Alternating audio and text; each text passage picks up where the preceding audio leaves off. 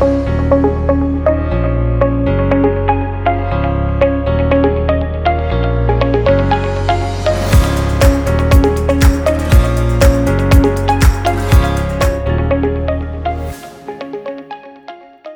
people of God. Greetings. This is Francis Hueso, welcoming you to the Cornerstone podcast presented by Global Grace Ministries. Today we'll be finishing talking about how angels assist the heirs of salvation, and we will discuss also the various types of angels that the Bible mentions and their appearance. But before we start, I want to give you the answer to the question that I left you as homework. I asked what other angel besides Gabriel is mentioned in the Bible, and where the name of this angel is mentioned. Well, the answer is Michael, and this angel is mentioned several times in the Bible. But the verse I have chosen to give you is Jude, verse 9, which says, "But even the archangel Michael, when he was disputing with the devil about the body of Moses, did not himself dare to condemn him for slander, but said, 'The Lord rebuke you.'" Gabriel and Michael are the only angels that the Evangelical Bible mentions, and Lucifer or Satan and Apollyon are the only fallen angels or demons that we find by name in the Bible. Last week we talked about angels helping us by protecting us, communicating messages from God, and by providing us with resources.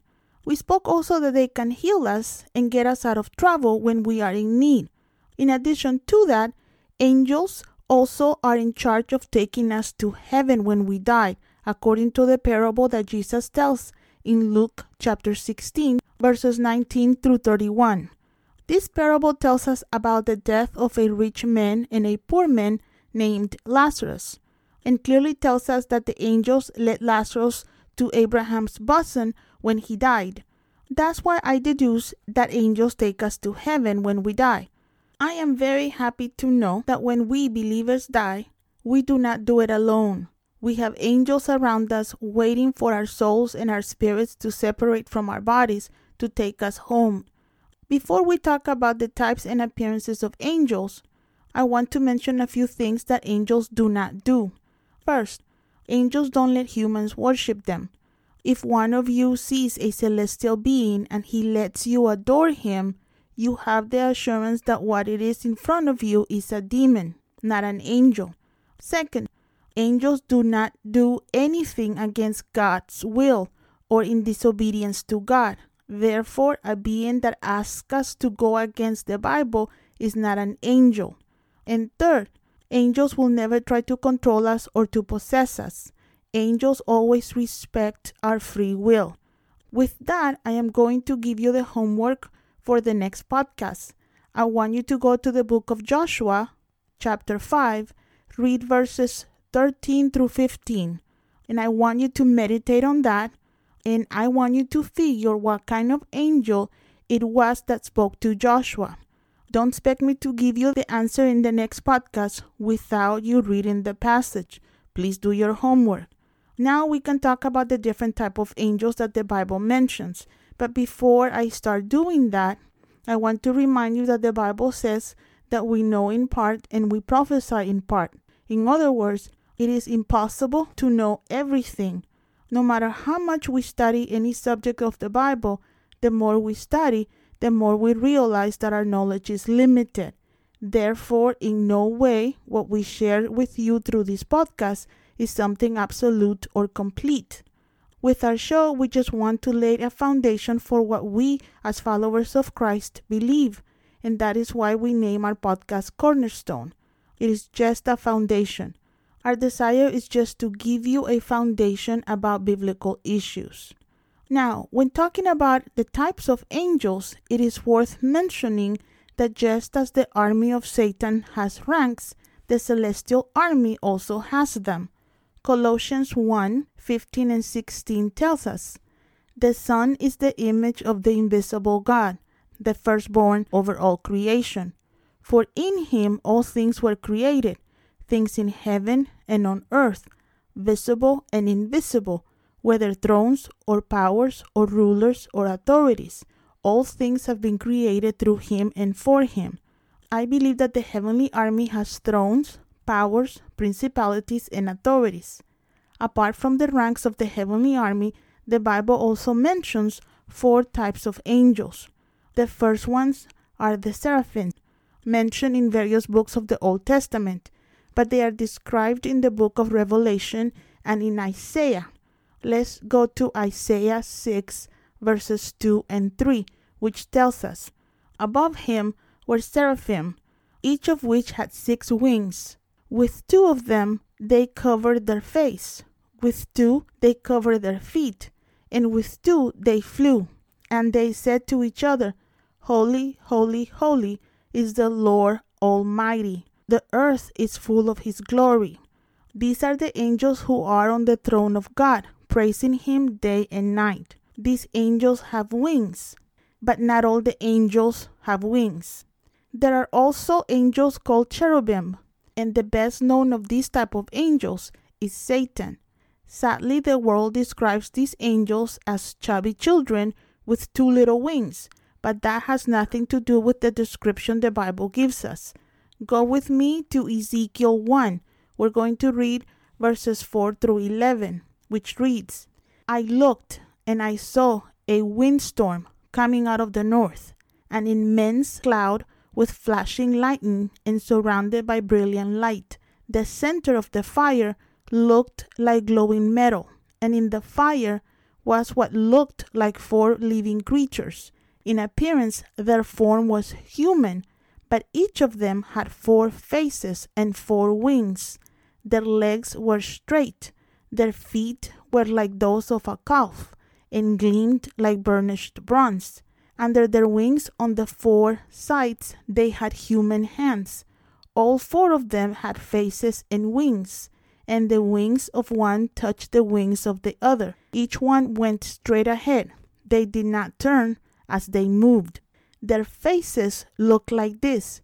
Each of the 4 had the face of a human being.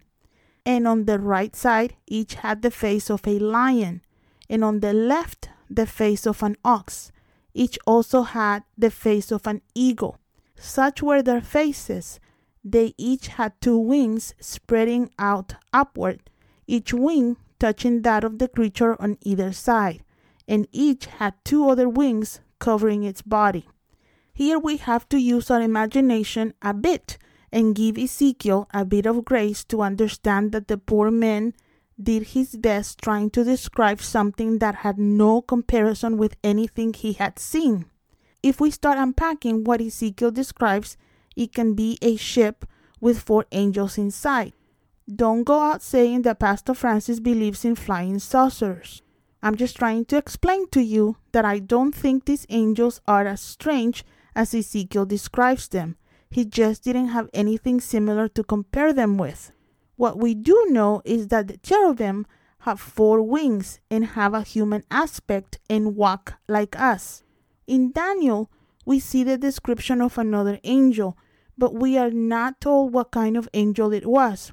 Some believe that the angel described in Daniel 10 was an archangel. The Bible also speaks about various angels without giving us a description of them. We find an example of these angels in Luke chapter 2, verses 13 through 15, which reads, "And suddenly there appeared with the angel a multitude of the heavenly host, praising God and saying, Glory to God in the highest, and on earth peace, goodwill towards men. It happened that when the angels left them to heaven, the shepherds said to one another, Let us go then to Bethlehem and see what has happened and that the Lord has revealed to us." Obviously, the shepherds who saw these angels announcing the birth of Christ and praising God knew they were angels, but they didn't seem afraid to see them.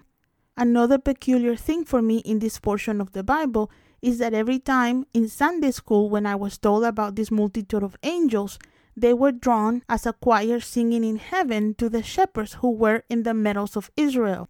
But the portion we read does not say that these angels were a choir of angels singing, and neither are they depicted floating in the air. It simply says that a crowd of a large group of angels appeared to the shepherd and then left.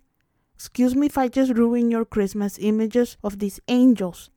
But I just wanted to emphasize the point that these angels had an appearance that would be considered normal. In Hebrews 13:2, the author of the book tells us that because the Israelites are hospitable, many have hosted angels without knowing it, which tells us that there are angels everywhere who take on the appearance of ordinary men. Nowhere in the Bible are we told that angels are tall and slender beings with long wavy blonde hair that wear white robes. Maybe there are angels that represent the different races, and who knows if there are short angels. I don't know about you, but I honestly don't care what angels look like. What I care about, and for what I praise God, is that these powerful beings are on my side and are always willing to help me, and therefore I put them to work. I have to tell you that I have no biblical basis for doing so, but I have asked for their help in the name of Jesus since I was a child. I want to clarify that I do not pray to angels. When I need their help, I simply speak to them and tell them what I need in the name of Jesus. I don't waste my time asking for something that goes against the Bible, and I don't have conversations with them. I have heard of Christians who do, and since I'm not supposed to judge, I'm going to leave that between those people and God. What I do know is that when I see my angels in heaven, I will thank them for all they have helped me. And one of those times that they helped me was the first time I went to Honduras. I was very young and did not know anything about that country. The ministry I was working with sent me to fix details and make preparations for a medical mission trip that we were going to take later in the year. The person who was going to help me with the organization of the trip lived in Tegucigalpa, the capital. But the secretary of the church, who was the one who bought the ticket for me, bought it for me to go to San Pedro Sula, without knowing that there are several hours between San Pedro Sula and Tegucigalpa. As I didn't know either how far it was, I left without making preparations to get from San Pedro to Tegucigalpa. And when I landed, I realized that there was no longer public transportation to Tegucigalpa until the following day. God in His mercy put a pastor next to me at the information desk of the airport. This pastor offered to take me to Tegucigalpa, but since it was already late, we were going to have to stay in a hotel halfway between San Pedro and Tegucigalpa because it was dangerous to drive in certain areas at night. Since I had appointments in the early hours of the morning, I accepted the offer of the pastor and we took off. The problem was that in those days there were not cell phones and I couldn't talk with anyone in the United States to tell them about my journey. Neither my family nor the church knew where I was. And that night the only hotel we found was one in which the rooms faced the street. And on the street there were people getting drunk until dawn. I was very afraid at the thought that no one knew where I was. I had no way of communicating with my family, and the only thing that separated me from the drunks outside was a wooden door. I began to pray for protection, and I do not lie to you when I tell you that before I finished praying, all of a sudden I saw a huge angel in front of the door. It was so tall that had to bend himself because the ceiling of the room was so low. I think that angel showed himself that big to me to make sure I knew that no one could enter that room, because before anybody tried, they had to go through the giant who was taking care of me. After seeing him, I fell asleep, and in the morning I woke up rested and managed to reach Tegucigalpa safely. People ask me why I have seen several angels in my life. I always tell them that the only reason I have seen them is because I have been in trouble so many times. Don't feel bad if you never see an angel. They only show up in serious situations. Just rejoice, my brother or sister, knowing that your angels are always ready to help you. Next week we will finish this series. If we have been a blessing to you, please help us by promoting our ministry and the ministries we support. Check out our website at globalgraceministries.com and check out the beautiful ministries we support in Latin America and the United States. If God leads you to help them, we will appreciate any assistance. God bless you and keep you.